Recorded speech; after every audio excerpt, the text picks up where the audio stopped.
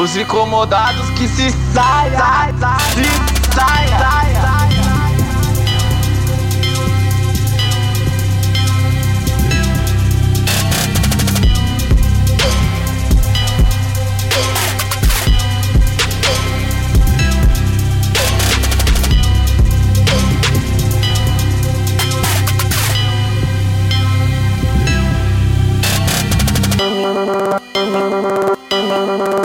Minas quebra pau, pau.